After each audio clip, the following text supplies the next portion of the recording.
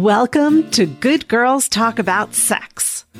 I am sex and intimacy coach Leah Carey, and this is a place to share conversations with all sorts of women about their experience of sexuality. These are unfiltered conversations between adult women talking about sex. If anything about the previous sentence offends you, turn back now. And if you're looking for a trigger warning, you're not going to get it from me. I believe that you are stronger than the trauma you have experienced. I have faith in your ability to deal with things that upset you. Sound good? Let's start the show.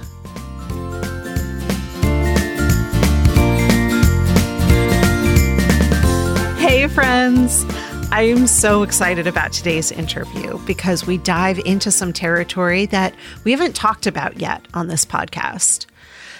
And I'm going to do something that I almost never do. Offer you some content notes.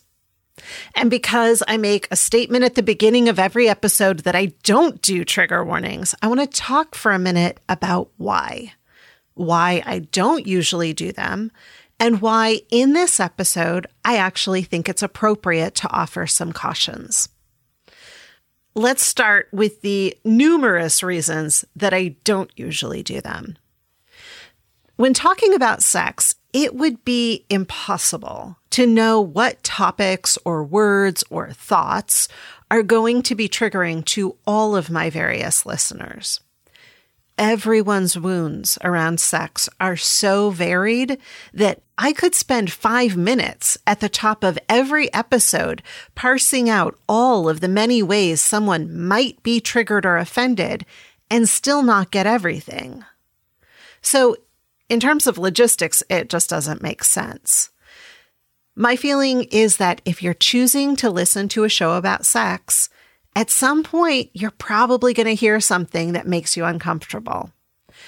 If that's a type of discomfort that you can't tolerate, this probably isn't the right show for you to be listening to. Second, I'm not convinced that trigger warnings actually do much good. One of my goals in life is to encourage conversations and communication in places where it isn't currently happening. Trigger warnings tend to shut conversations down rather than opening them up. The goal of trigger warnings, as they originally came into use, was to help people prepare themselves emotionally before encountering difficult material. But research is beginning to show that trigger warnings are actually increasing anxiety rather than decreasing it. In fact, the clinical consensus is that avoiding triggers actually worsens PTSD. My belief is that trigger warnings reinforce the idea that people are victims of their experience. That if something difficult has happened to you, you are forevermore at the mercy of that difficult thing. It becomes such a specter in your mind that you will forever be running away from any thought of it, lest it undoes you. I think you're stronger than that. I don't want to live in fear of my own brain, and I don't want you to either. I don't get to make that choice for you, of course, but I can offer you this space where we're not afraid of what goes on in our brains, where we look at it with empathy and grace. A friend recently made the distinction between a safe space and a brave space. This podcast is a brave space where we talk about hard things and get into the nitty-gritty. Okay, so that was a long explanation of why I don't do trigger warnings. So why am I choosing to offer a content note on this episode? Because there is one set of behaviors that can be triggered simply by hearing someone else talk about them. Self-harm. People who have an unresolved history of self-harm can be at risk when others talk about it. For that reason, I want you to know that about halfway through this episode, there is some talk about knife play. I'll break into the conversation at that point and suggest that if this is a potential trigger for you, you should fast forward approximately 2 minutes. Second, we have an extended conversation at the end of this episode on a topic that is far enough outside the box that I want you to have the opportunity to opt in or opt out without being surprised. Specifically, we talk about the parent-child role-playing Rachel and her partner sometimes do during sex. If you have a history of sexual abuse by a parent or family member, you're likely to find this either deeply fascinating or deeply horrifying. Please honor your needs to listen or not listen to this as you see fit. I will also break in to offer you a warning when that conversation is about to start. Okay, that is enough talk of triggers. Let's get into the meat and potatoes of the episode. Today, we're talking with Rachel, a 38-year-old cisgender female who describes herself as white, pansexual, monogamish, and partnered. She describes her body as very curvy, but also says that if she's with people who are part of the movement to remove body shame, she calls herself fat. I am so pleased to introduce Rachel. Rachel, thank you so much for being with me today. So that listeners have a perspective through which to hear this interview, you and I are really good friends. Yes, so we talk about sex a lot. Yep. But I think there are a lot of parts of your story that I've never heard. And you are using a pseudonym so that you can be completely honest and no one will go find you through my Facebook profile. So thank you for being here. Absolutely. Thanks for having me. So the first question that I ask everyone is, what is your first memory of sexual pleasure? I think the first memory I can remember, other than dreams that were kind of sexual or like waking up, like after a dream that was kind of sexual, like someone just takes off my clothes. That was at a young age, but, how old were, what is young to you? Grade school, mm-hmm.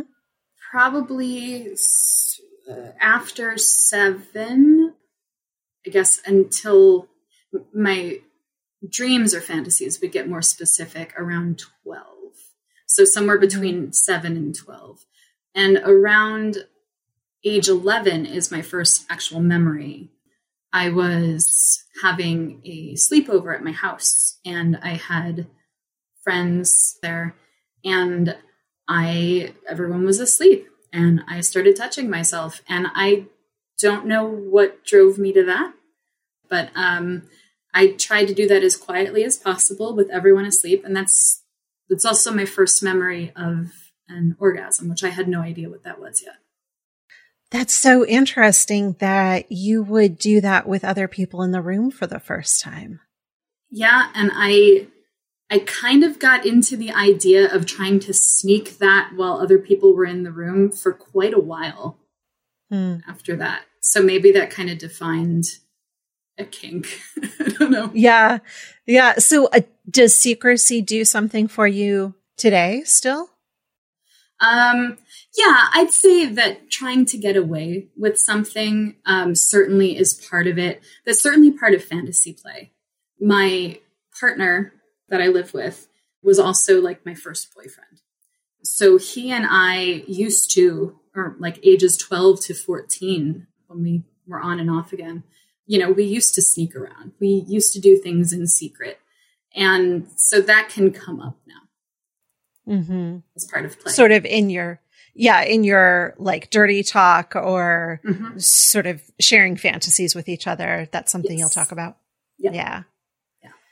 So you're at this sleepover with some girls, I assume they were all other girls. It was not a co-ed thing. And you have this experience. Do you remember anything about like the next morning people waking up and being like, "Ooh, I have a secret," or like, what do you remember about it? I have no remembrance of the next morning. My memory is much more around like being surprised because I did not know that an orgasm was going to happen and I didn't know what it was. So I was not prepared for that. I liked it. And I know that I started masturbating after that. But I don't remember the next morning per se. Yeah. I remember thinking that I didn't assume anyone else there had done that. Mm-hmm. At this point, had you already started kissing boys, kissing the man who's now your partner? No, I did not start kissing him until about a year later, or something kind of like kissing, I guess. But I think my first kissing was my mom ran a daycare out of our basement, and there was a boy there that I was into as much as one can be as like a 5-year-old or 4-year-old. And he and I used to go under a blanket and kiss there like for long periods of time. I guess there was that secrecy thing. I guess that was a little bit earlier too. Because we would hide, my mom would go upstairs to make us all lunch, and he and I would hide under a blanket and we would kiss for long periods of time, or what my 5-year-old brain understood as long periods of time. What kind of kissing was it? Was it on the cheek, closed mouths? What was it? I think it was a very awkward, extended, closed mouth kiss on the lips. Very long. That's very cute. And was there any touching other than your lips? No. Nope. It was just that. It hadn't occurred to me to do anything else, but I thought we should be under a blanket. That was absolutely my idea, not his. We should be under a blanket, and this is kissing. So we should do this. Was he your first boyfriend? Like, did you use that kind of language then? No, I don't think I did. And I don't know why I chose him, other than maybe just that he was a boy who was my age at my mom's daycare in my social circle. No, I don't think I used the word boyfriend until who's now my current partner. And that even took a while, because we started, I don't know, being kind of like friends with benefits at 12. No, wait. At 12, there was a week where we were dating, quote unquote. And that meant very little other than talking on the phone. But after that, we were friends with benefits. And then at a certain point, I think before 14, he was my boyfriend again for a while. So I think that we should just clarify for people who are listening that Connor has come in and out of your life several times. And so it's not that he was your first boyfriend and he is now still your partner. It's that the two of you have come back around together. Correct. Yes. And through a very roundabout way. Yeah. Yeah. And we'll go through that. But okay. So 12 years old, friends with benefits. What kind of benefits does a 12-year-old have? Right. I know that we talked on the phone all the time, and there was phone sex, which he initiated much more because he knew much more what he was talking about. And I'm not sure where. Maybe he was seeing porn and I had never seen it. Mm-hmm. But I wanted so badly to reciprocate in these. I just didn't have the language. I didn't know how. But I would be very receptive to it. Yeah. So we would have phone sex, and how explicit did the phone sex get? I think it was pretty explicit in that it was fantasizing about foreplay. I don't remember specifically what, but definitely foreplay related stuff, and all the way through actual sexual intercourse, or penis and vagina. Uh-huh. Yeah, but it was also very basic understanding of these things because he didn't have a huge understanding of them either. When the two of you were together in person, did the benefits go up to penis and vagina intercourse? Or was that just a talk thing? That was just a talk thing. Mm-hmm. And when we were friends with benefits, that also meant we did not kiss on the mouth, which I think I had seen Pretty Woman for the first time. And I got that idea in my head. Right? Yes. And that that made sense to me. And made sense to him. And yeah, so we would kind of like, I guess, like mess around, which was probably, yeah, definitely. It was mostly over the clothes type of touching or, you know, maybe some dry humping eventually. And then when we were more around 13 or 14, I remember was the first time I took any clothing off. Mm-hmm. What was that like? Was it exciting, scary? It was both, because I had a lot of body image issues. Like I had a button-up shirt that I was wearing that I would only unbutton just lower than my breasts. So I did that and took off my bra. And he went downstairs and came back up with a cup of ice cubes because he was smart little 12-year-old. Oh my God. 13-year-old, and put them in his mouth and used them on my nipples, which was divine. And wow. Yeah. So that was very exciting. And I was super into it, but I was also really held back by an idea that I didn't want him to see me naked. Mm-hmm. So, okay, I have to ask, what kind of, was he watching a lot of porn? Did he have other partners before you? Like, where was he coming up with these things? I don't know. I know he watched porn. I know that other boys that he hung out with and had sleepovers with watched porn. Mm-hmm. I imagine he would have gotten it from there, but I don't know beyond that. That's very advanced for a 13-year-old. I know. He's always been experimental, like even from a pretty young guy. So. Yeah. And it sounds like you were having pleasure pretty much right away in your experimentations with him. Yes. Yeah. I was very easily excitable with him. Mm-hmm. Like I was very turned on with him from a young age. We had a very natural chemistry. So the things that we did were incredibly pleasant. At some point I did want to start kissing on the mouth, and we were not in that mode. Mm-hmm. And so what did you do? Did you go from friends with benefits to actual relationships so you could kiss on the mouth? Or did you find some other way? We went on a trip. I went on a trip with him and his family, who did not somehow realize that he and I were together in some way. And we just kind of like billed it as, I'm his best friend. I can come with. So I did. And we went camping. And one night, this was the first time I had oral sex, actually, now that I think about it. And you're, 14 now? 13, 14? Right around 14. Okay. Yeah. And we went for a walk down by the beach. And we started, making out without kissing on the mouth. Just like kissing everywhere else on the beach, and people kept walking by, and that was annoying. So we moved to a women's bathroom, like out for people on the beach. And he went down on me for the first time. I went down on him for the first time in there. People tried to come in at least once. I slammed the door closed as I had my mouth on him. And wow. Yeah, that was fun. And then I think the next day or the day after that was actually my first kiss, because we never kissed on the mouth. So He and I kissed a couple days after that. I think we went out to eat. His parents were hanging out for dinner and making their own food. And he asked whether we could go to the restaurant they had at the campground. They said, sure. So we went.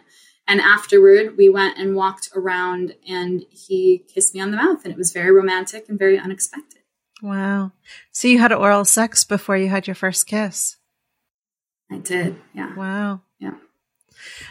So going back to the women's bathroom, not necessarily the most comfortable place to give or receive for the first time. But did you enjoy it? Yes and no. I really enjoyed going down on him. That I really enjoyed.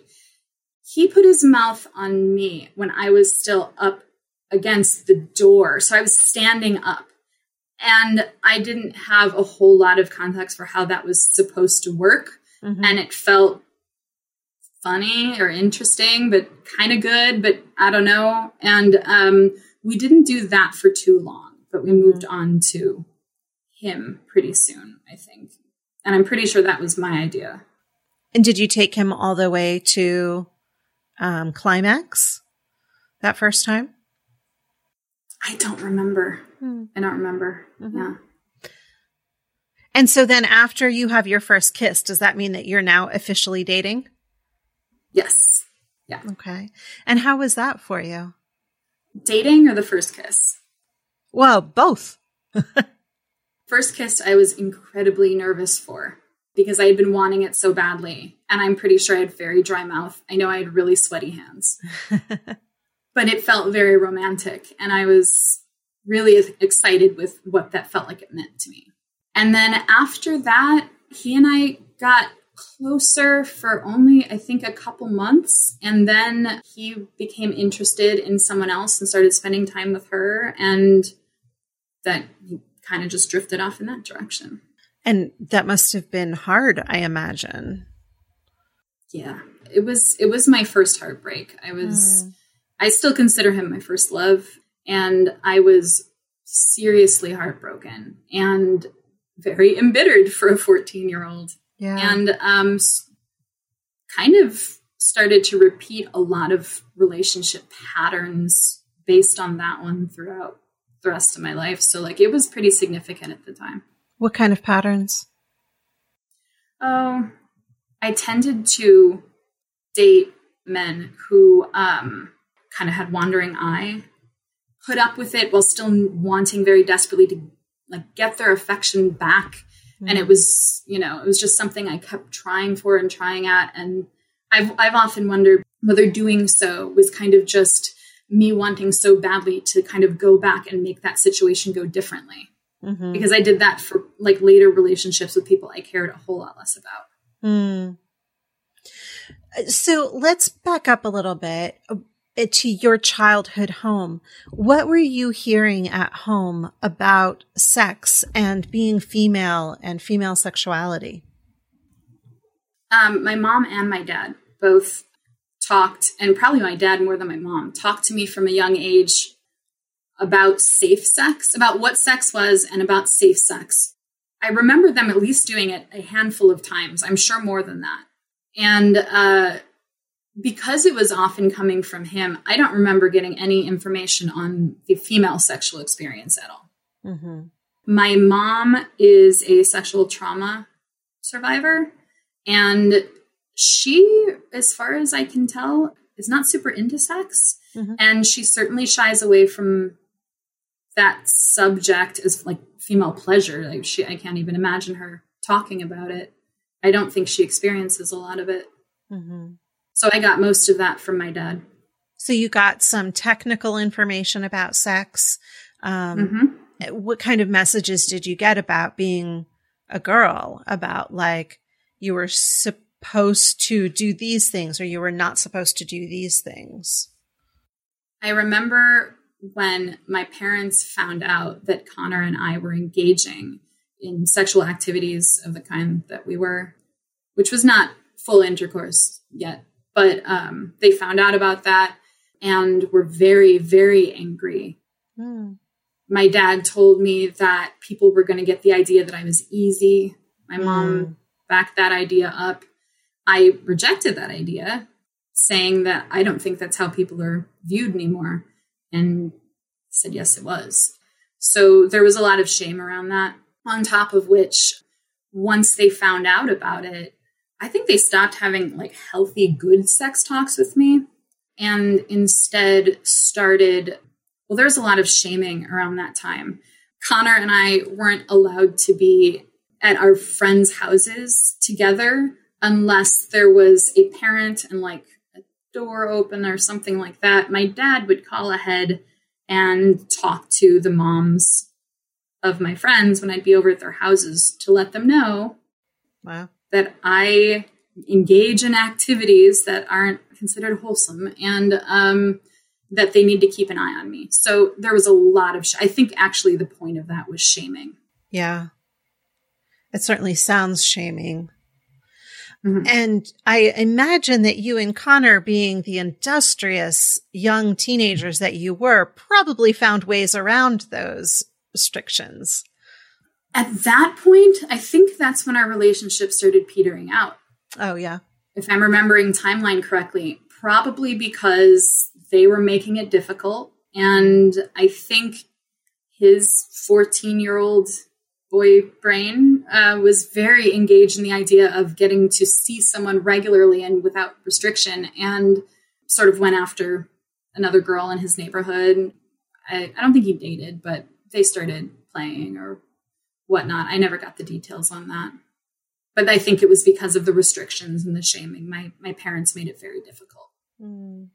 So when the two of you were no longer together and you were going through this heartbreak, were you interested in dating anybody else, or were your eyes still on Connor? Like, how was that for you?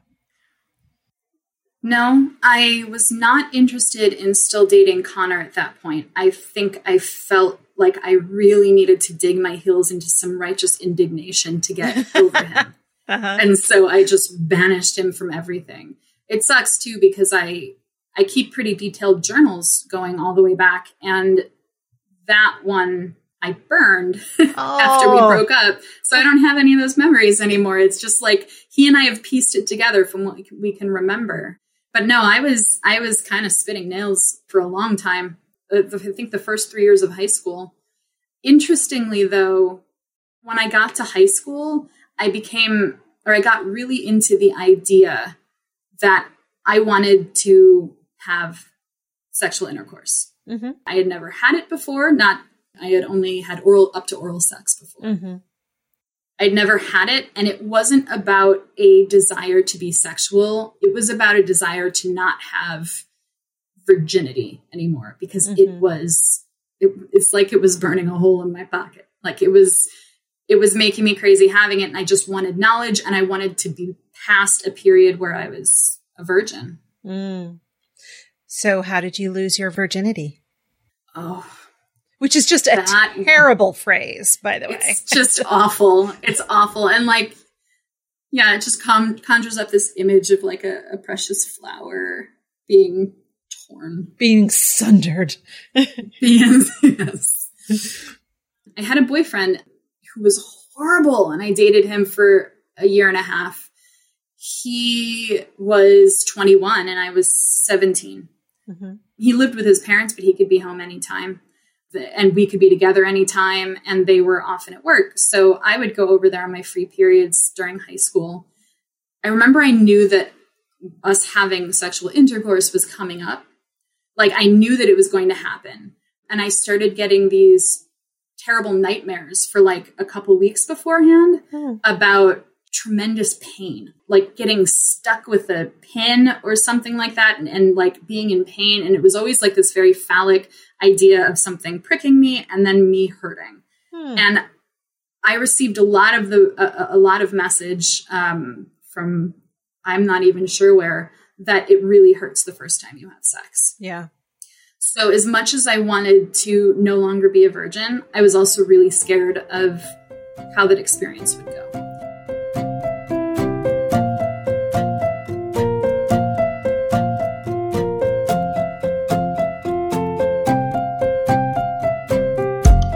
Are you aching to explore new vistas of your sexuality? Do you hear me talk about concepts on this show and think it makes sense, but I need help applying it to my particular situation? That's where personalized sex and intimacy coaching comes in. When you work with me, I promise to help you feel safe exploring your sexuality. Together, we'll look at your needs and desires without judgment and help you figure out how to fulfill them. There is no single answer that's right for everyone, so I'm going to help you discover what's right for you. And we'll go at your pace. That's the pace that respects your emotional needs, your boundaries, and your nervous system. Because going too fast can send you into shutdown, while going too slow can be infuriating and exhausting. The goal is to find what's right for you. I work with clients who are motivated to explore many different areas of sexuality, including things like expressing your sexual desires to current or future partners, exploring if you might be queer, challenging body image insecurity in sexual relationships, dipping your toes into BDSM, exploring consensual non-monogamy, learning to date after a long time out of the dating pool, exploring your sexuality for later in life virgins, and so much more. I want you to have a deeply fulfilling, intimate life, and together we can help you get there. For more information and to schedule your discovery call, visit leahcarey.com/coaching. That's leahcarey.com/coaching.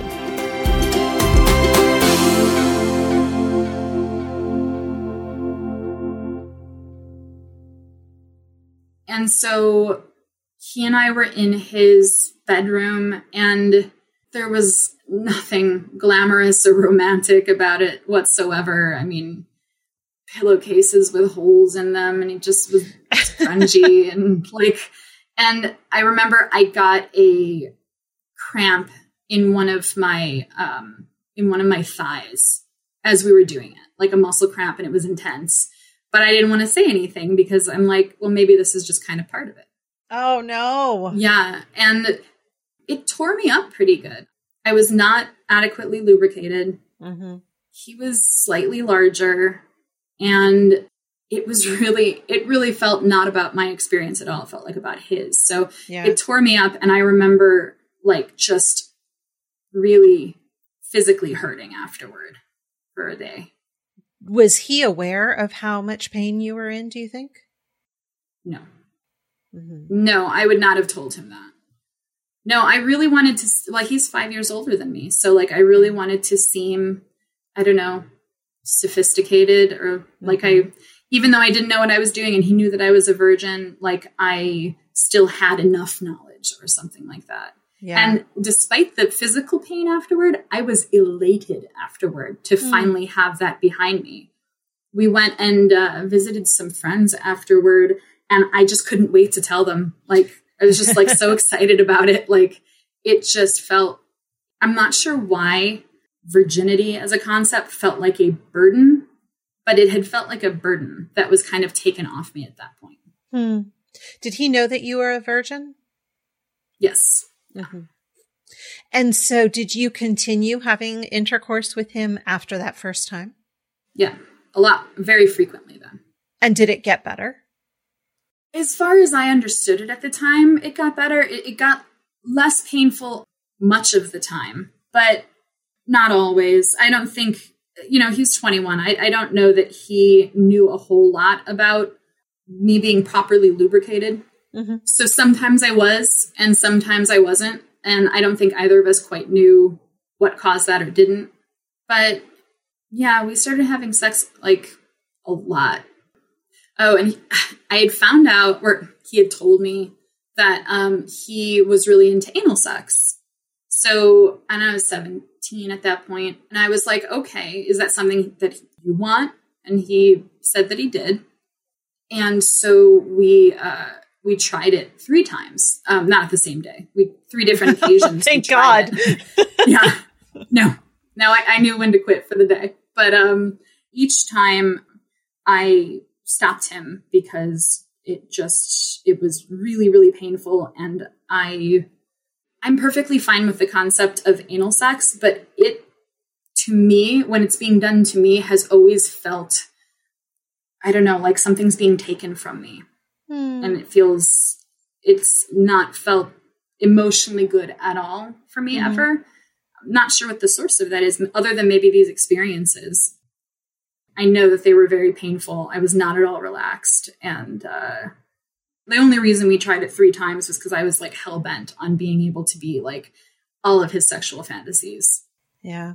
Were you using any lube? I was just trying to remember that. Maybe, but most of the time we we didn't have any around. So Yeah. very possibly not. Oh, you know what? He was using saliva as lube. Oh, God. Yeah. Yeah. Yeah. So I'm No so wonder it sorry. Yes. No wonder it hurt. Yeah. That fucking sucks. yeah. Yeah. So I asked you that question about pleasure, and you answered it in terms of intercourse. But what about the rest of your body? Did you have pleasure with him from touching, from closeness? Yes. Mm-hmm. And I really believed that I loved him at the time. He was not so great to me, but I got very attached to him. And so I was very thrilled by him. Furthermore, him being 5 years older, I really just couldn't be bothered with doing things with most high school boys that I knew. And so that idea was very exciting to me. Yeah. So I was very thrilled by his touch and by his attention and by all of that. And I did think I did feel like I loved him at the time. I don't, in retrospect, think that I did. But. Mm-hmm. So how did things end with him? He cheated on me a bunch. That was just throughout our relationship. And finally, he told me that he was polyamorous and that after like a year and a half that we needed to be, or else we weren't going to be together. And that he also wanted to be with me and this other girl who was my age that he was dating. He also had been cheating on me with her for quite a while. He brought that all up on my birthday.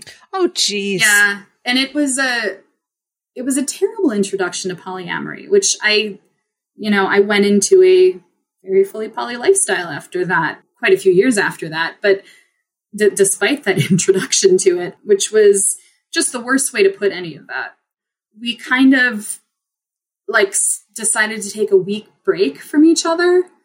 And after, I think about 5 days, I drove down to see him and I asked him to meet me in a parking lot. I was in college at the time. Asked him to meet me in a parking lot. And we did. It was the Barnes & Noble.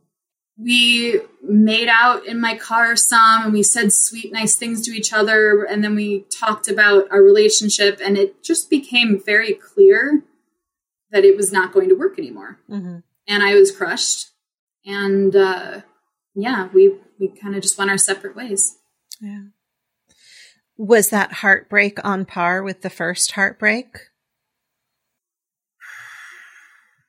Probably. And also probably because in both of those scenarios, it was always that there was another person that he was more interested in at that point than he was moving along for. Yeah. Which was a terrible way to have a end of a relationship. It's a hell of an ego buster. And to have it happen twice in a row. Yeah. Mm-hmm. At a young age. Yeah. So what happened next? In my sexual experience? Yes. I decided that I wanted to put as much distance as I could between me and that ex-boyfriend. And so I started very indiscriminately having sex with as many people as I could. Mm-hmm. That I remember the second person. I remember him because I have a picture I took of him while drinking as he was just putting his shirt back on after we had sex on the floor of a party I was at freshman year of undergrad. And I only ever refer to him as Timmy, Tommy, Jimmy, Johnny, because his name was one of those. I have no idea. And I have that one picture, and that's it to remember that. That was my second person. I met him that night. I knew him for 45 minutes and never saw him again. Other opportunities started presenting themselves. I started drinking a whole bunch around that time. I became just a very, very heavy drinker and was partying a whole lot. I have no problem with the concept of wanting to have sex with many different people. At that time, I was doing it very unhealthily. Mm-hmm. I was pursuing it in a way that was somehow meant to, I don't know, continue to put distance between me and that first guy that I had sexual intercourse with. I don't know, that would make me somehow wiser and more experienced. And I was drunk or stoned for most of them through age 23. I remember you saying to me once that you had sex with a lot of men because it was easier than saying no. Oh yeah, definitely. It was an odd experience because it was like I was on a mission to get myself in a situation where, let's see if I'm going to have sex with this guy. And I really think what I wanted was the validation or the attention or some sort of just something that made me, just that validated me as a person, as a sexual being, as someone who you could want. That was very much tied up in having felt really unwanted from my boyfriend that I first had sexual intercourse with, and with Connor, a few years before that. And I would get myself into these situations generally where it would be like, all right, are we going to do this? Be at a party. I would often be the one to start making out. We'd get to the point where it's like, are we going to have sex? And at that point, I had no interest anymore because what I had wanted to accomplish, I think, was done. And I didn't know how to get out of that situation. So I would just acquiesce. A lot of them were friends of mine. So I wanted to smooth things over. And I didn't want to get known as someone who didn't follow through. I often described myself at the time as a real good sport. And was kind of proud of that, my ability to just kind of like get through it. And it was increasingly damaging every time. But yeah, it was always easier. In situations where I did say no to a guy also, it's just so much ugliness would come out. And especially because a lot of it was in a drinking environment, so they were drinking. So that kind of heats things up a little bit. If I'm going to say no to a guy at that age especially, I'd better be ready to be told I'm fat and ugly and they didn't really want me anyway, and insinuate that they were doing me a favor or that they really didn't want it or whatever. And so it was incredibly damaging to hear that stuff. And I think I often just deemed it as more damaging than just getting through sex. And that was what it was. It was just getting through it. Yeah. It sounds like what you needed was to know that people wanted you, but you didn't actually want to follow through on it. Yes. Yeah. Because I had no interest in those people. I actually kind of hated most of them, especially in the moment.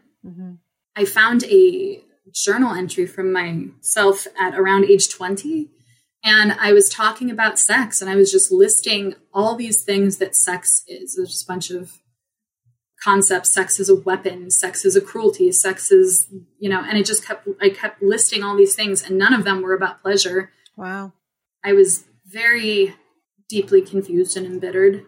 And I walked around angry all the time. I used to have balled fists and I would just be angry.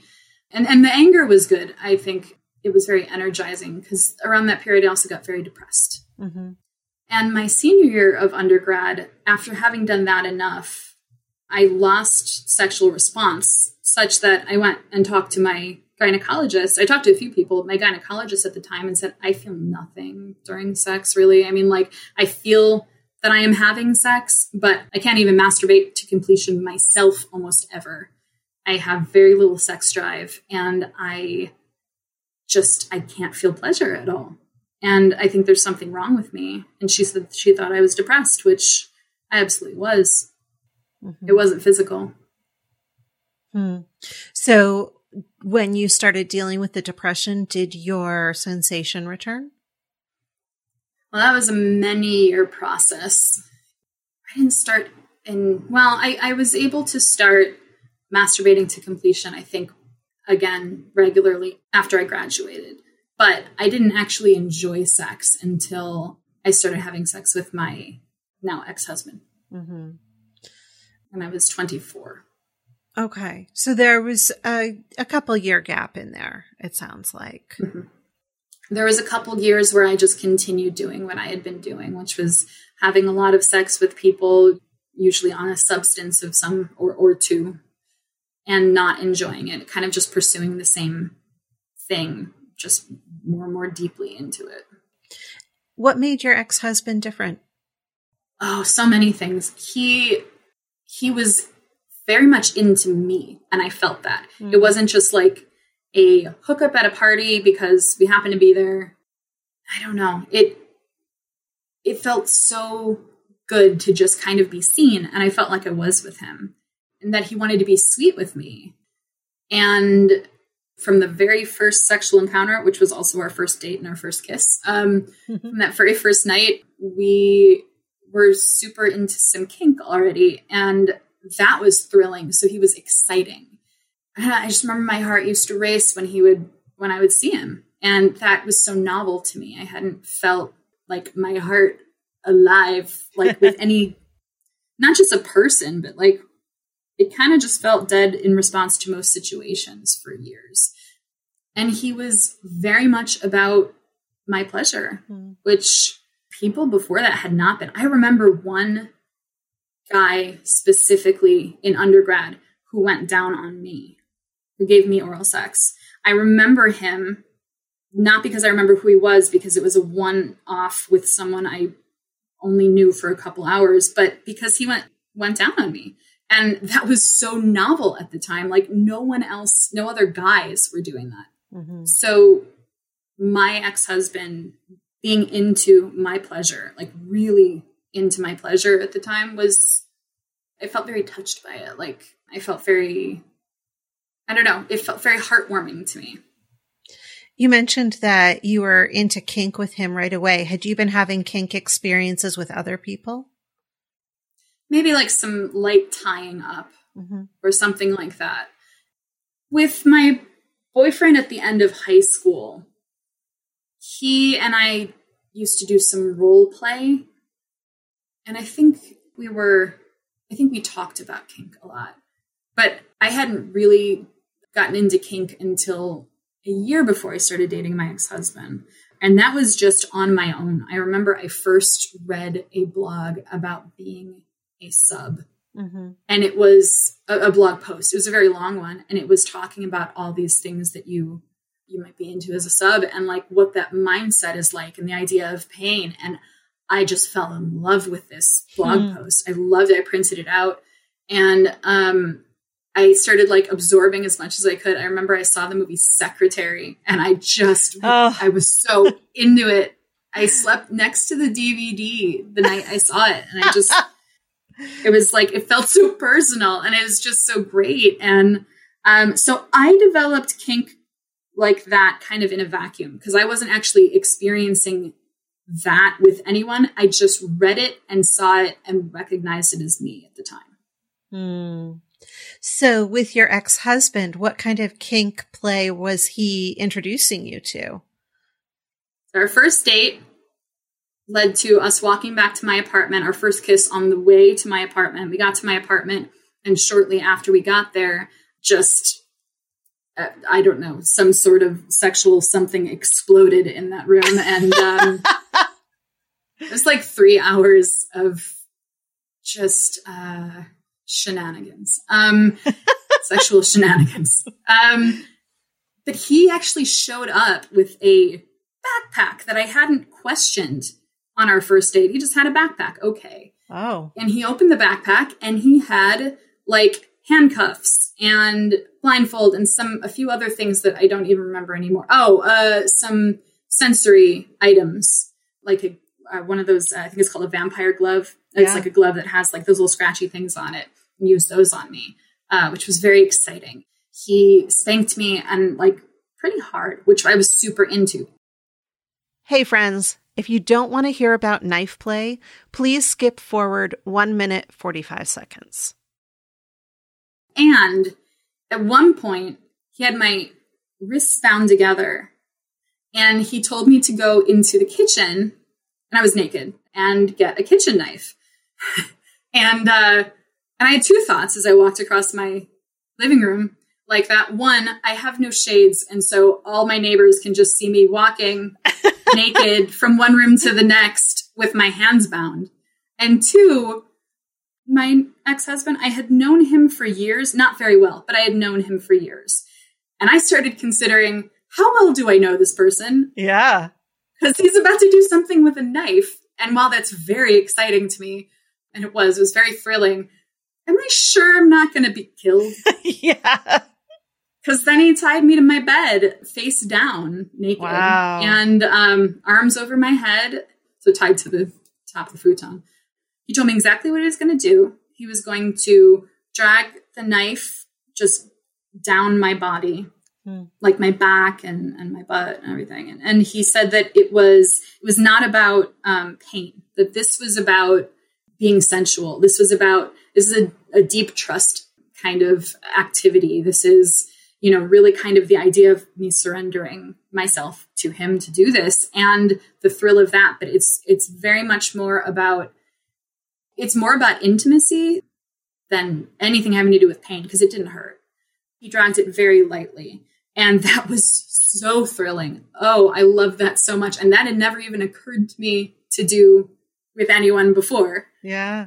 And rightly so. Before him, I truly didn't know whether any of those people, would kill me. Like, I didn't know them. Most or a lot of them, I didn't know them. The ones who were my friends, that was not something I'd bring up with them. I'm curious. So he shows up with this backpack, which, by the way, puts all of those young men to shame or I should say, it makes it sound silly when we shame guys for showing up with a condom, Right. Sure. But he showed up clearly with intent. What kind of conversation did the two of you have about consent before he started tying you up and dragging a knife over your body? Absolutely none. Because before him, the sex I had was so risky anyway. Yeah. I wasn't using a condom a lot of the time because I was usually pretty wasted. And it just didn't come up. Yeah. We honestly should have, because one thing that did bother me tremendously in retrospect about that sexual experience, that very first time, was that on 2 or 3 occasions that night before he actually entered me, like PIV, I had made the comment like 2 or 3 times, I have condoms over on the windowsill. Like, I had them in a container. And he noted it, but didn't say anything about it. We're still doing foreplay. And when it came to right before sex, I kind of felt like it was coming up. And I said to him, again, I have condoms over there. I didn't say use one. I said I have them because I was in a very passive place at that point in my life as far as what I felt was my right to say during sex. And despite my having said that a few times, he did not use one. Wow. He didn't address it either. He just didn't use one. And, that is something that bothered me all throughout our marriage. Just the memory of that. It's like he broke trust that very first time. He did. I mean, overwhelmingly, it was a positive experience. I was super into him and it was exciting, but that was a red flag then that I ignored, and I shouldn't have.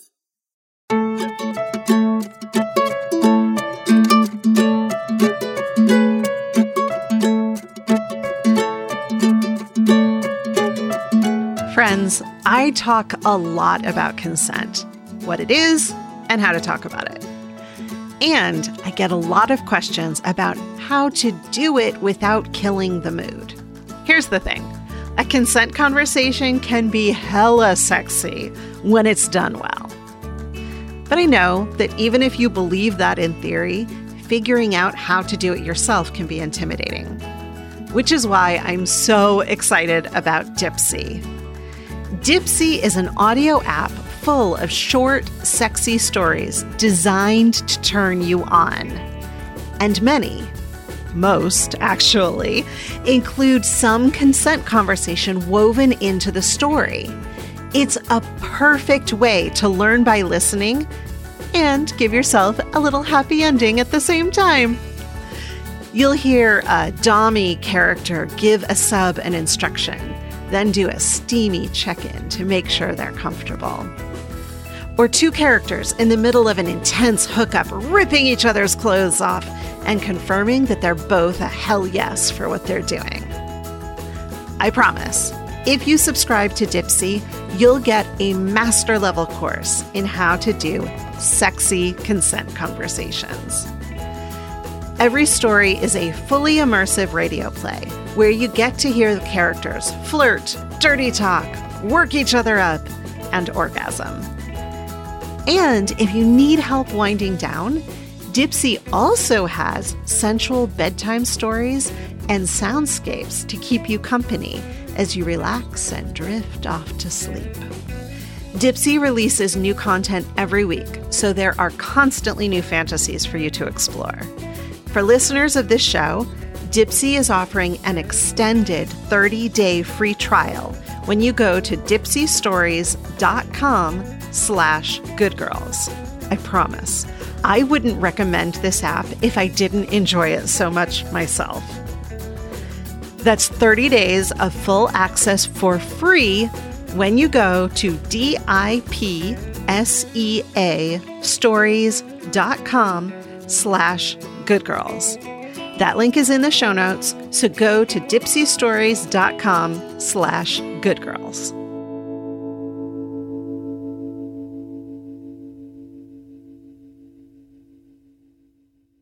So I know that the two of you, well, I don't know, did you begin your relationship as a monogamous relationship, or did you immediately become polyamorous together?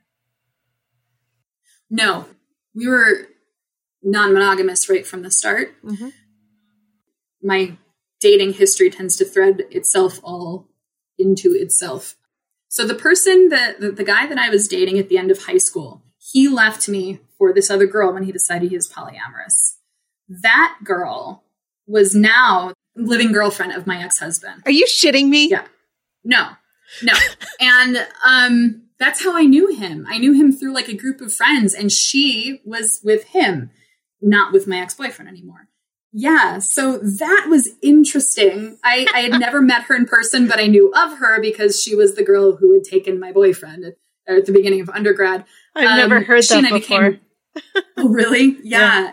She and I became very good friends.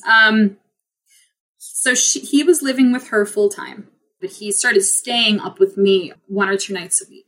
And were they just roommates or were they partners? No, they were partners. Okay. And he had a secondary, you would say secondary partner in Florida that was a woman he had been with like for a very long time, longer than anyone else, but really only very much in a secondary fashion. It was also his best friend, who also is the person who married my ex-husband and me the day we got married. Yeah. And so I was kind of like his third girlfriend at the time. But like I say third that way because there was an order of succession. Mm-hmm. I was very much kind of like, I think he fell in love with me. We fell in love with each other pretty early on in our dating, but I kind of still ranked below both of the others for a very long time. But I hung out with his other girlfriends and they were great. They became friends. Uh-huh. And what were you doing? Were you dating other people? At the time, this is me at 24 now, I said for about 1.5 years with him, I said, I want to be with you. I want to date you. I'm not polyamorous because I had such a bad taste in my mouth after the end of high school experience where my boyfriend just kind of announced that and then was cheating on me already. I said, I'm not polyamorous, but I will date you, kind of just like informally. Sure. And then after about 1.5 years of that, I decided that I didn't want to leave him. I kind of dated other people during that period. I had a few sexual experiences with a few other people, but really I only wanted to be with him at the time. Like he felt safe for me and I hadn't felt safe with a person in a very long time. Mm-hmm. And after about 1.5 years, it became clear that we were kind of permanently in each other's lives, or seemed so at the time. We were together 11 years total. And I had to kind of make a decision. that this was going to be a lifestyle that I would be into having, and decided that it was. Because I knew that he was always going to be polyamorous. And I thought at the time, well, I've done this pretty well so far. So I think I can keep doing this. Mm-hmm. This is fine. So there's a term, poly under duress, or PUD. And I wonder if you feel like you were in that poly under duress situation, or did you get to the point where you thought, no, this is actually who I am, and it was just sort of a twisty road to get here? I got eventually to where I owned it much more as my own, but I think it was, in retrospect, always kind of a poly under duress situation. Mm-hmm. Mainly because, in retrospect, I don't think he was terribly good at it. I really didn't feel very safe with him. Like, I felt safe with him sexually, like, for the first time ever, but I didn't feel safe with him in, like, relationship style. He broke up with his, like, primary girlfriend, and he and I moved in together. And at that point, I just didn't feel safe that he wasn't going to cheat on me, because he, break the rules of our relationship, which he did at least a couple times, probably more than that.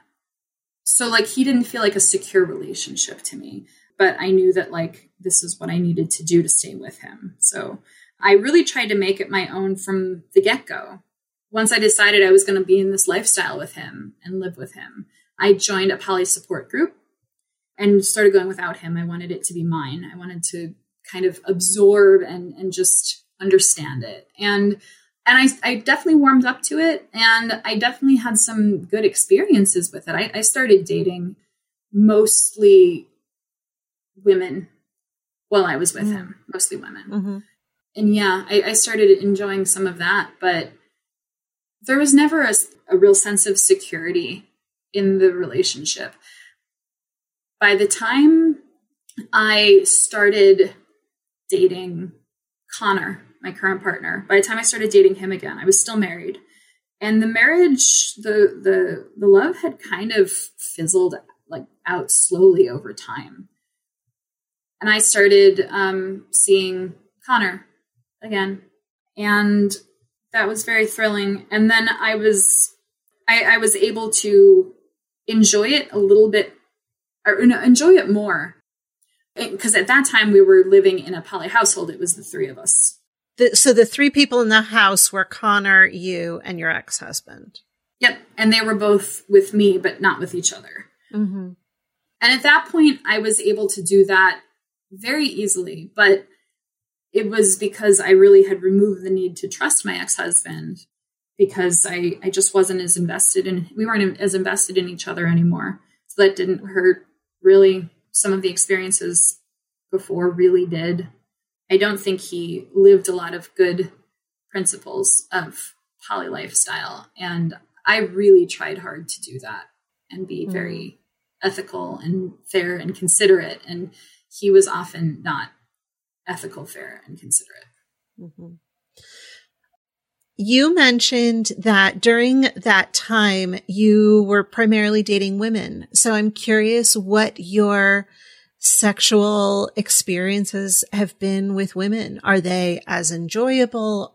Is that something that you desire or crave? Yeah. And actually I've realized in the last few years that I'm much more oriented toward women than men. I fall much harder for women, much faster, and get, especially like from my youngest fantasies, I remember even having were always about women at the beginning, and have more often than not been about women, like all through adulthood. Mm-hmm. And yeah, I dated some women I was super into, and sex was enjoyable and very fulfilling. And I tended, with one exception, I tended to trust the women I was with tremendously. They just felt very trustworthy. And we could have very intimate engagements with each other, while not like being full-time partners or people who are dating. Do you feel like you have a better picker with women than you do with men, or did it just happen that way? No, I definitely have a better picker with women than with men in general. My current part with Connor is beautiful, and he's great. Otherwise, I tend to go for just really great, very sweet, very intelligent, really interesting and trustworthy women. I feel very much at home in feminine sexual energy. Yeah. Okay, I'm going to skip around in the timeline for just a little bit because your ex-husband is an ex-husband. Yes. He is now gone.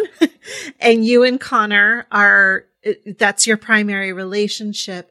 How do you interact with women now? Do you have extracurricular or open relationships with women, or like, how do you get that piece of your desire filled? That's difficult entirely to say because a lot of it's in theory. When my ex-husband left, Connor and I had about a year that it was now suddenly just him and me. And it was very much a honeymoon period. We were so fixated on each other and then went through a few hardships that year that made it very difficult. So I really was not, for the most part, dating during that time period. And then COVID. And so experiences I've had with other people, sexual experiences, have been with Connor there and have been very few and far between because, being very, very choosy, very selective with COVID and not dating anyone for the first, half year of it, or sleeping with anyone. So a lot of it is in theory, what we can do. I do wish to have further intimate engagements with women and with and without Connor. Mm-hmm. At some point in the year after my ex-husband left, it occurred to me that because, Connor and I were already kind of grandfathered into a poly relationship. And so that's just, we kind of maintained status quo after my ex-husband left. And for a while in that first year somewhere, it occurred to me that I can craft what relationship I want now because I'm not in that marriage anymore. It just had to be that way or nothing. And so Connor and I had a conversation where I was like, listen, I do want to still be able to date other people and have fun sexual experiences and intimate experiences and like lovey experiences, stuff like that. But I'm really not looking to have very like full relationships with other people. I'm looking more for like very close, intimate friends that, we can share experiences with, that I keep in my life as very close, intimate friends and, sweet and lovely and all of that. But I don't want to be having I don't want to be dealing with all the scheduling anymore. That was really something that tripped up a lot of before. I felt like I was spread way too thin when I was in committed relationships with several people at once. Mm-hmm. It was not good for me. And I told Connor that's how I was going to approach things because that's kind of just what I want. And he said he was down. I said, I don't require you to do that as well, but just, that's where I'm at. And he said that sounds good to him. And he wants to do that if that's where I'm at. And he really wasn't seeking to have a very committed relationship with other people as it was. So that's fine with him. And, we've identified as kind of monogamish since then. So very, very selective about the situation. I've had a few lovely experiences with some women. They've been while Connor was around. When you say that, do you mean like threesome or moresome where he was involved, or just that he was sort of in the general area and aware of what was going on? Both. Mm-hmm. The first was a threesome with a mutual friend, a woman. Then a foursome with her and her boyfriend at the time. And then there was another one in there, and I'm not recalling it right now. But yeah. It's okay. So what is your sex life like today with Connor? We have a very healthy sex life. This incarnation of our relationship, we've been together we just passed 5 years.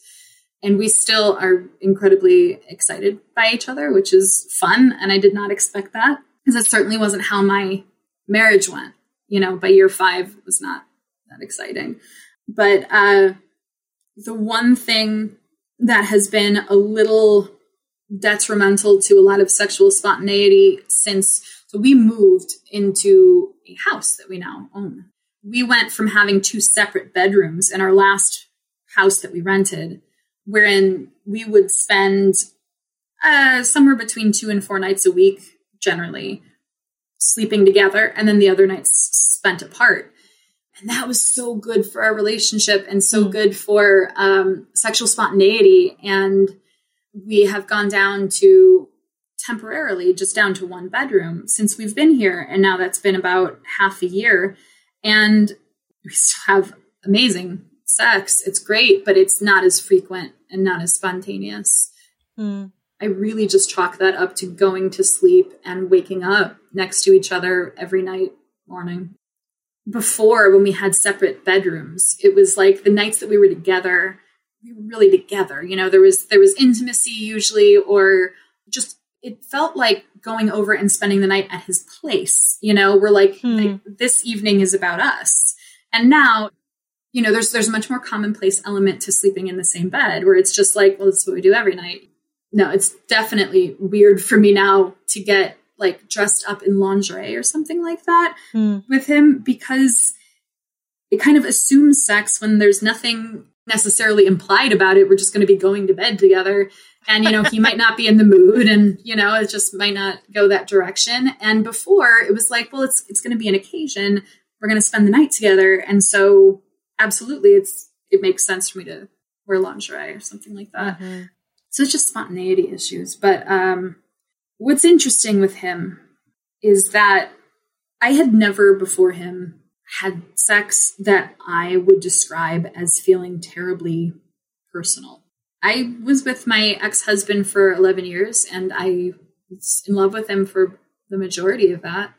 And we had good sex, but it was very emotionally detached most of the time. And it never felt terribly personal. It felt like he wanted to have sex, but it didn't feel like he was craving having sex with me, even during it. Sex with Connor is so deeply personal, so deeply intimate. There's so much eye contact. We use each other's names, and it's not about just having sex. It's about exploring each other.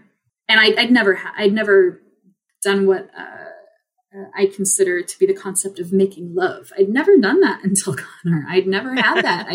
I'd had sex with so many partners for years, and I never experienced that. Yeah. And now I have that. So in some ways, although the spontaneity has kind of gone away, the sex gets better over time because we just get closer.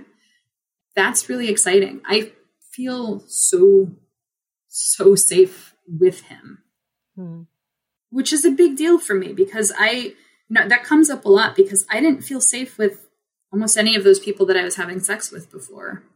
Almost any of the men. I felt safe with the women by and large, but like with any of the men before. And I don't know, sex with him feels like home. It's really nice. It's very stimulating. He also, we do a lot of fantasy play. We do a lot of role playing. And while I'm not as into pain anymore, I am into it to a lesser degree. I still love being a sub, and I still love, now for the first time ever, I love being a top. I dominate him now, sometimes if I'm in the mood, in that mental place, really. And that's exciting. I'd not really enjoyed that before ever. One of the things that I know the two of you do together is you use drugs to enhance your sex life. Is that something you'd be willing to talk about? Totally. Yes. We use the drugs and they do enhance the sex life, but the point is not to enhance the sex life, but there's certainly a plan for, like, we plan for that because we know that that's going to come from it, but it's not the point. Okay. Thank you for that distinction. What would you like to know about it? How you use them, what the effects are. It's just not something we've ever addressed on the show before. Oh, really? Okay. Yeah. Yes. So, he and I are into psychedelics, and these aren't ones that we do all the time. And they haven't really had negative impacts on us. They've been really generally very positive experiences. We do mushrooms, we do LSD, and Molly. And the impacts of those are very different. Mushrooms is a very, I don't know, it's a very earthy experience. And I guess I'd say earthy because I can envision myself like having vines that are pulling me down into the bed and writhing around my body, and like it feels like it. And the sex can be very drawn, everything can be just drawn out so long, and you don't get bored of it. It's just like endless fascination. And that's lovely. And then acid, LSD, is my favorite.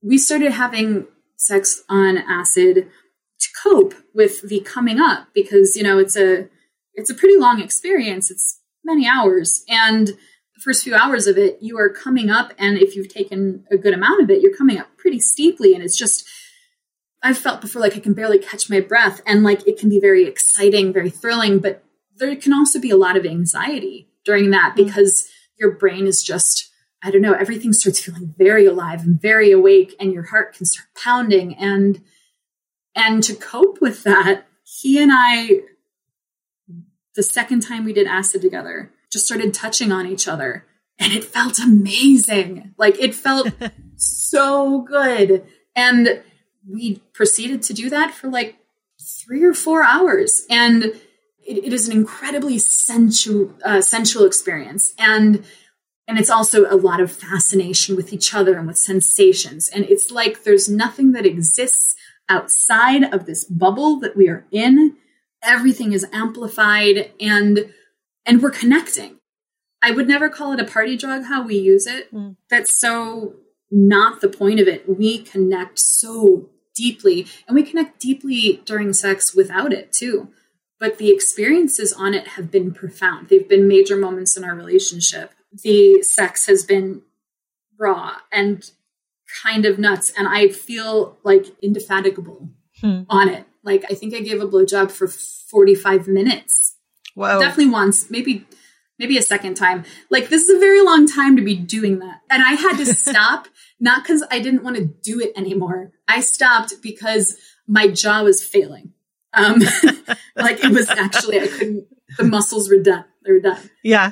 It's like you just throw up lights, and so you create atmosphere. You have lights, you have music, and it's loud, and you just indulge in each other. And it's like a little planet of us. And I love it. I love those experiences.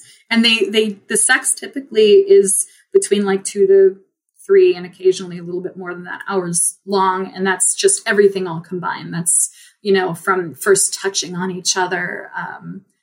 And often he generally doesn't have sex more than like once in a 24-hour period. But on those nights, it's usually 2 or 3 times. Oh, wow. We start around 9 at night and we go to sleep around 5 a.m. and sleep in very long the next day. It's delightful because he and I do trust each other a whole lot. We do have great chemistry. And so just that extra boost of everything feels amazing. Everything looks amazing. And, we just can't keep our hands off each other. It's lovely. It's delightful. And also, there are times like during sex on acid where I can start feeling very anxious during it. Like my heart starts pounding because we're really engrossed in each other and we're doing all sorts of things to each other. And occasionally too, it can get very animalistic. I mean, like very, like, I don't know. It feels sort of like wolves or something going at each other. And that can get me a little bit anxious in the moment. And then, in those occasions, then we stop and we like cuddle up with each other. We're naked, so the skin contact feels nice, and we just chill and let our hearts calm down and reconnect, which is what we say, I just need to reconnect right now. Because the idea is about staying as connected and open and raw as possible for the whole experience. And Molly tends to be his favorite. I've done X before, which is Molly with something, with it that amps you up too. But Molly itself, you're not so amped. There's not like meth in it, something like that. I don't generally want to do ecstasy, but Molly is very lovely. It can be a very gentle drug. And we have sex on Molly. It's mostly just foreplay. Like what we really love doing, he really loves me just stroking his cock gently as we talk about our lives to each other. It's very sweet. It's very intimate. Or as we just say these really baldly honest and deeply sweet things to each other. It's very love-makey. And none of it's manufactured because that's all already in our relationship with each other. I could see where that stuff could get manufactured doing it with someone else, and I don't do it with anyone else for that reason. But it really just enhances, all of them really just enhance, magnify things that are already there. I occasionally, especially on acid, will just break into tears, actually, like right around when I orgasm. It's very emotional. There's so much energy running through my body, so much sexual energy that it's like it needs some place to go. And that's the only way it can release itself. And the first time that happened, it really shocked me because I'd never cried during sex. And suddenly I was just like, I couldn't stop. I was just like doubled over, but it was good. It felt good. It felt like such a release. And I've had that experience a number of times now, and I kind of welcome it. It's like a full emotional experience, and it's really precious that I get to have it with him. Yeah. Wow. Thank you for sharing that. Sure.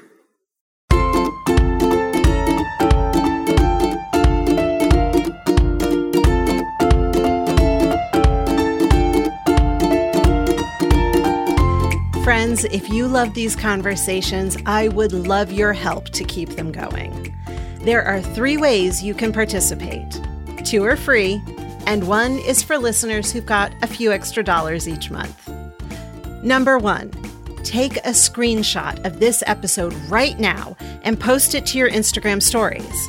Tag me in your post, and if it's public, I'll reshare and send you a personal thank you. Word of mouth is the best way to build buzz for an independent show like Good Girls Talk About Sex. And the more people listening, the healthier our collective sexual experiences will become.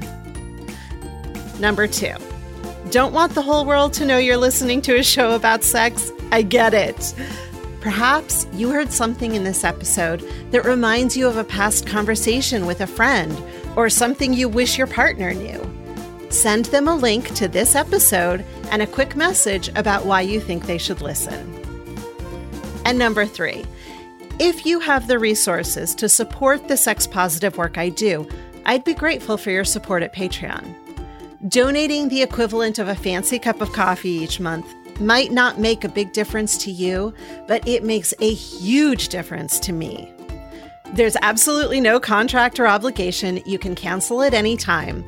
Plus, I donate 10% of all proceeds to ARC Southeast, an organization that supports women in the Southeast United States to access reproductive services that are currently being legislated out of existence. It's easy to become a patron at patreon.com/Good Girls Talk About Sex.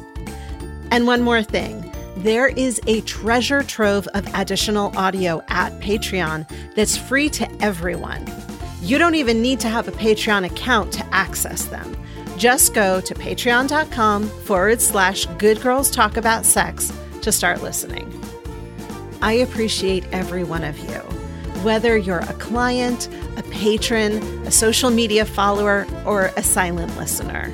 I trust you to know what's right for you. Thank you for being here. Now, let's get back to the show.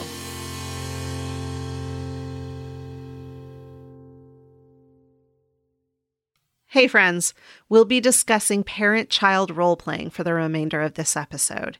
If you don't want to hear that, I recommend you stop the episode now, and I'll talk to you again next time.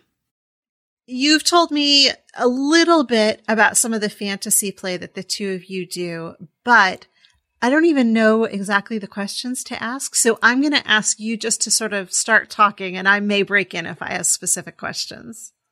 Sure. So the fantasy play that we do, we go through a bunch of different topics for fantasy, but by and large, what we tend to stick to is me doing sort of mother play with him and him doing father play with me. And not either of us as like little kids or anything like that. It tends to be more like around the age that he and I started seeing each other, around like age 13-ish.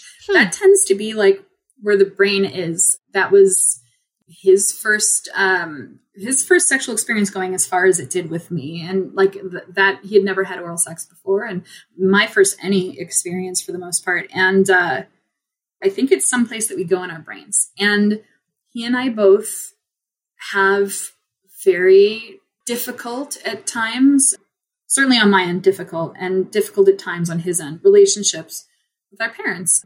Mine being a tremendously fraught relationship with my father, who's been very overbearing a lot of the time, and gaslighting, and can be kind of a bully at times when he's mad. And it can be very intense.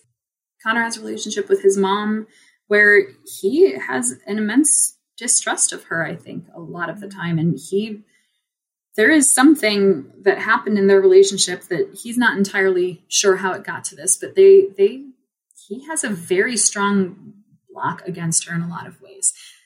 I think that we seek to explore parental relationships with each other. Now, he doesn't play my father. I would not be into that at all. I don't play his actual mother. He doesn't play my actual father, but it's like a fantasy father, fantasy mother situation. And it's often the idea that like the parent is in one way or another taking advantage of this like person like whose sexuality is just blooming. The person is into it. It's not rape play in the sense of forcible rape, although it's of course statutory play. We aren't playing non-consent generally. You're not doing a no daddy don't kind of scene. No, it's much more like, so for my fantasy that we would play out with him being a father or father figure, sometimes stepfather or whatever. It's often like, him trying to kind of just get away with whatever he can get away with. And I'm into it, but in like not terribly experienced, but that I'm enjoying it. And maybe you have to hide it from the other people in the families. Sure. Yes. Yeah. Yeah, definitely. Like the whole hiding things comes back around again. Yep. And, he was my first sexual experiences back when we were kids, like 12, 13, 14. So like we had to hide then. And, that kind of plays in there. I actually did mother play with him once when we were staying in his mother's house. We were. Oh, wow. We did it very quietly. She didn't know. And he didn't expect me to. I did that, and that was fun. It was thrilling and novel. But it's usually a mother taking advantage of her son when he's the son. And he gets very into that idea.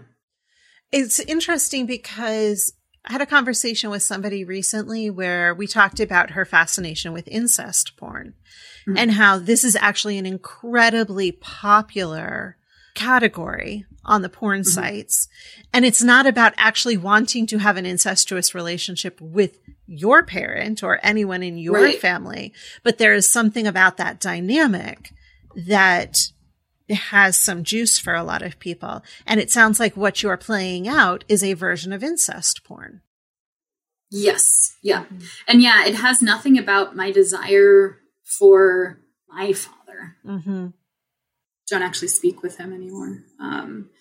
But maybe for a father figure that's giving me positive attention. that's being sweet to me, that's kind of seducing me in a way with something that feels good. Mm-hmm.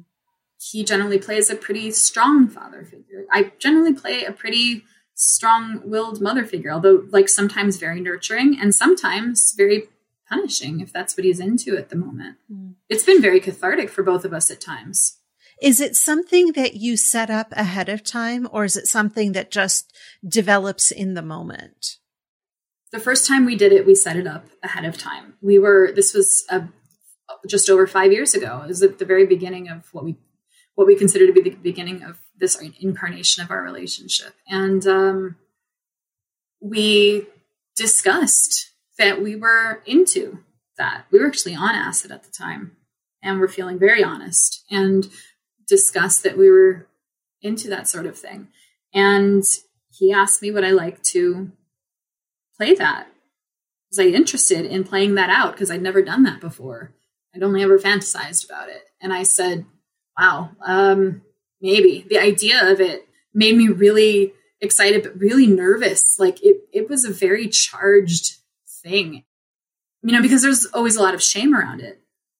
We still, almost no one knows about it. Mm-hmm. And we kind of talked out the way that it would go. He wanted to know okay, if we're playing this, how old am I? And I told him, I think I'm about 13. Okay. And is this more forcible? No, it's not. How does that fantasy tend to go for you generally? He asked. And I told him ways that it can go in my head. I kind of prepared myself on the bed. He left the room and he came back in. And once he came back in, it was assuming this. And he was really, really committed to it. So was I. Wow. And I was so turned on. It was so thrilling. And it just felt so taboo. And it felt like something I was never going to be able to play out in real life with anyone, role play. Mm-hmm. I would never have admitted that to another partner at the time. But it felt really good with him. And I remember, I almost never come from a G-spot orgasm with him inside me. And I did that time. Oh, I was so turned on. I was so ready. And then it was immediately afterward, he left the room, it was part of it. He left the room to kind of, he was going back to his room. Mm-hmm. As he was opening the door to leave, I called his real name, Connor. He immediately turned around and came and scooped me up in his arms in the bed and just held me. And I remember it being a very emotional experience. It was, because I'd never done that before. That it felt dangerous. It felt incredibly vulnerable, playing out something that felt so wrong. Mm-hmm. And it was aftercare I needed, and probably aftercare he needed from having played that role. Mm-hmm. Sure. And that was really powerful. And we've done that since then. But kind of trading off who's kind of the parent. Mm-hmm. Now, at this point, we don't often need to negotiate the scene beforehand. We know each other very well sexually at this point. We know each other's fantasies sexually. Occasionally, when we're just kind of talking in bed, not sexually, just talking, we'll discuss where are your fantasies at with that sometime, but not often. Occasionally during it, there will be a little bit of negotiation, but that's also very seldom. Kind of that's not where I'm at right now. Mm-hmm. Kind of switch tracks and we go to a different incarnation of that fantasy, a different temperament for the parent or whatnot. But that happens very seldom too. Generally we've gotten really intuitive with each other. Mm-hmm. I'm surprised how intuitive I've gotten doing the mother role play, because that does not come naturally to me. The role play talking during sex. But that just kind of flows out of me. I assume a character and I'm able to just wear it like it's, yeah. I don't know. It feels good. It's brought us closer. So you've talked about how it feels emotionally and sexually for you when you're playing the daughter role. How does it feel for you emotionally and sexually when you're playing the mother role? I find it very emotionally satisfying to play the nurturing mother. That is gratifying to me in that way. Emotionally, it feels really good to nurture. I'm not a mother, so it kind of feels good to nurture, even though it is in this kind of a way that I would not condone outside of fantasy, for reasons of statutory rape. But in a way that feels very nurturing at the time, it's very nice to be sweet to him, to take care of him, to assume authority, but not too authoritarian. But there are times when he wants more authoritarian. He wants to be shamed. Mm-hmm. And it's not unpleasant for me, but it can take a lot to psych myself up for that. Mm-hmm. Emotionally afterward, that tends to be one of those kind of cathartic things for him. And then he and I bond right afterwards. So it feels nice after. I think when I first started doing it, it could be a little jarring to talk to him that way. Now I make it my own. Now it's fun because we've played it out so many times that I can trust that he's not taking this a certain way, or that we know each other well enough to know like when it's gone too far, which it hasn't. I'm curious. So one of the things that I think gets people confused in any sort of dom sub interaction is that the dominant person, and in this case, whoever is playing the parent, the parental figure mm-hmm. would be the dominant person. They're there to fulfill the needs and fantasies of the sub. Mm-hmm. And I think in the popular psyche, it looks the other way around, that people think that the sub is there to play out the fantasies of the dom. Sure. But in this case, when you're playing the mother figure, you are there really playing out Connor's needs. You are really fulfilling mm-hmm. his psychodrama in that moment and his sexual drama in that moment. Is that a turn on for you? Do you get sexual satisfaction out of that, or is it primarily for his benefit? I definitely get sexual satisfaction out of that. It's a big turn on for me just because it feels generally like not allowed to do these kinds of things. And that's just fun.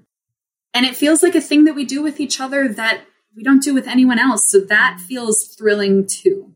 Yeah, no, it's very sexually satisfying for me. Mm-hmm. But the point of it is playing out his sexual fantasy, mm-hmm. giving him what he is seeking. And when he plays out the parental figure for you, mm-hmm. do you have the sense that he's getting a lot of sexual pleasure out of that as well?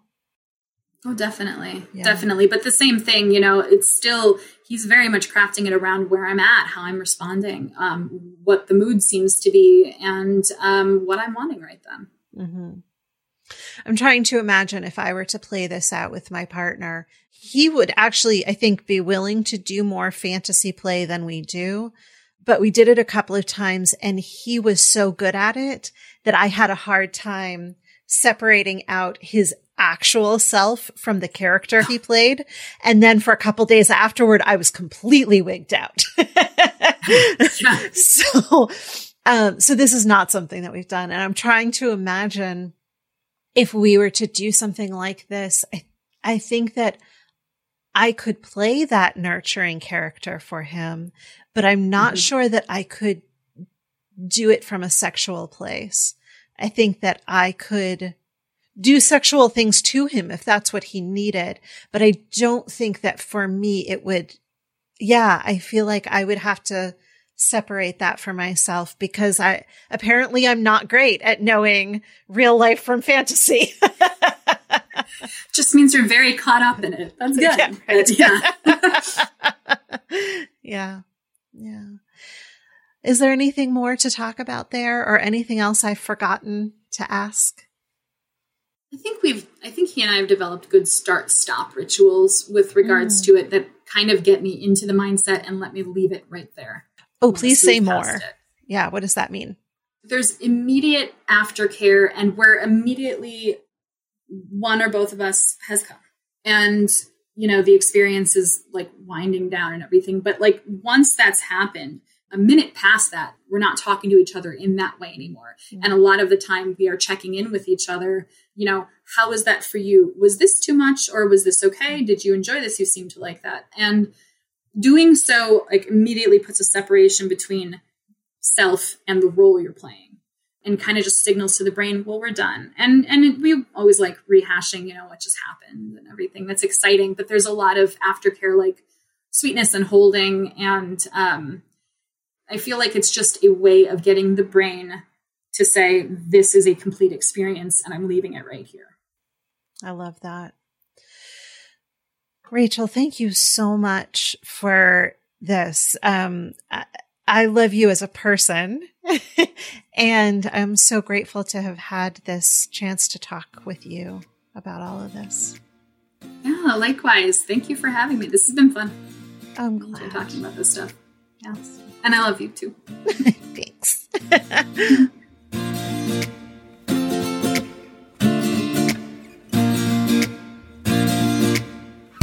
That's it for today. If you're enjoying the show, please take a moment to leave a 5-star rating and review on Apple Podcasts, or if you're using another podcast app, go to ratethispodcast.com/goodgirls. And remember, there's a treasure trove of audio extras available for free at Patreon. Go to patreon.com/goodgirlstalkaboutsex. While listening to those extras is free, producing this show is not. If my work is meaningful to you and you have a few dollars to support it each month, I will gratefully accept your patronage at Patreon. I donate 10% of all Patreon proceeds to ARC Southeast, an organization that supports women in the Southeast United States to access reproductive services that are increasingly difficult to obtain. Find out more and become a community member at patreon.com/goodgirlstalkaboutsex. Show notes and transcripts for this episode are at goodgirlstalk.com.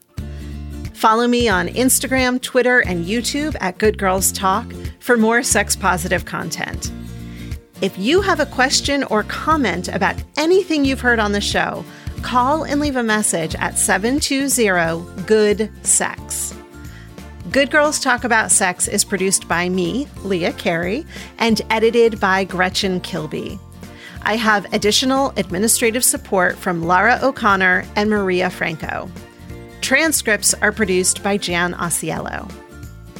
Before we go, I want to remind you that the things you may have heard about your sexuality aren't true. You are worthy. You are desirable. You are not broken. As your sex and intimacy coach, I will guide you in embracing the sexuality that is innately yours, no matter what it looks like. To set up your free discovery call, go to leahcarey.com/coaching. Until next time, here's to your better sex life.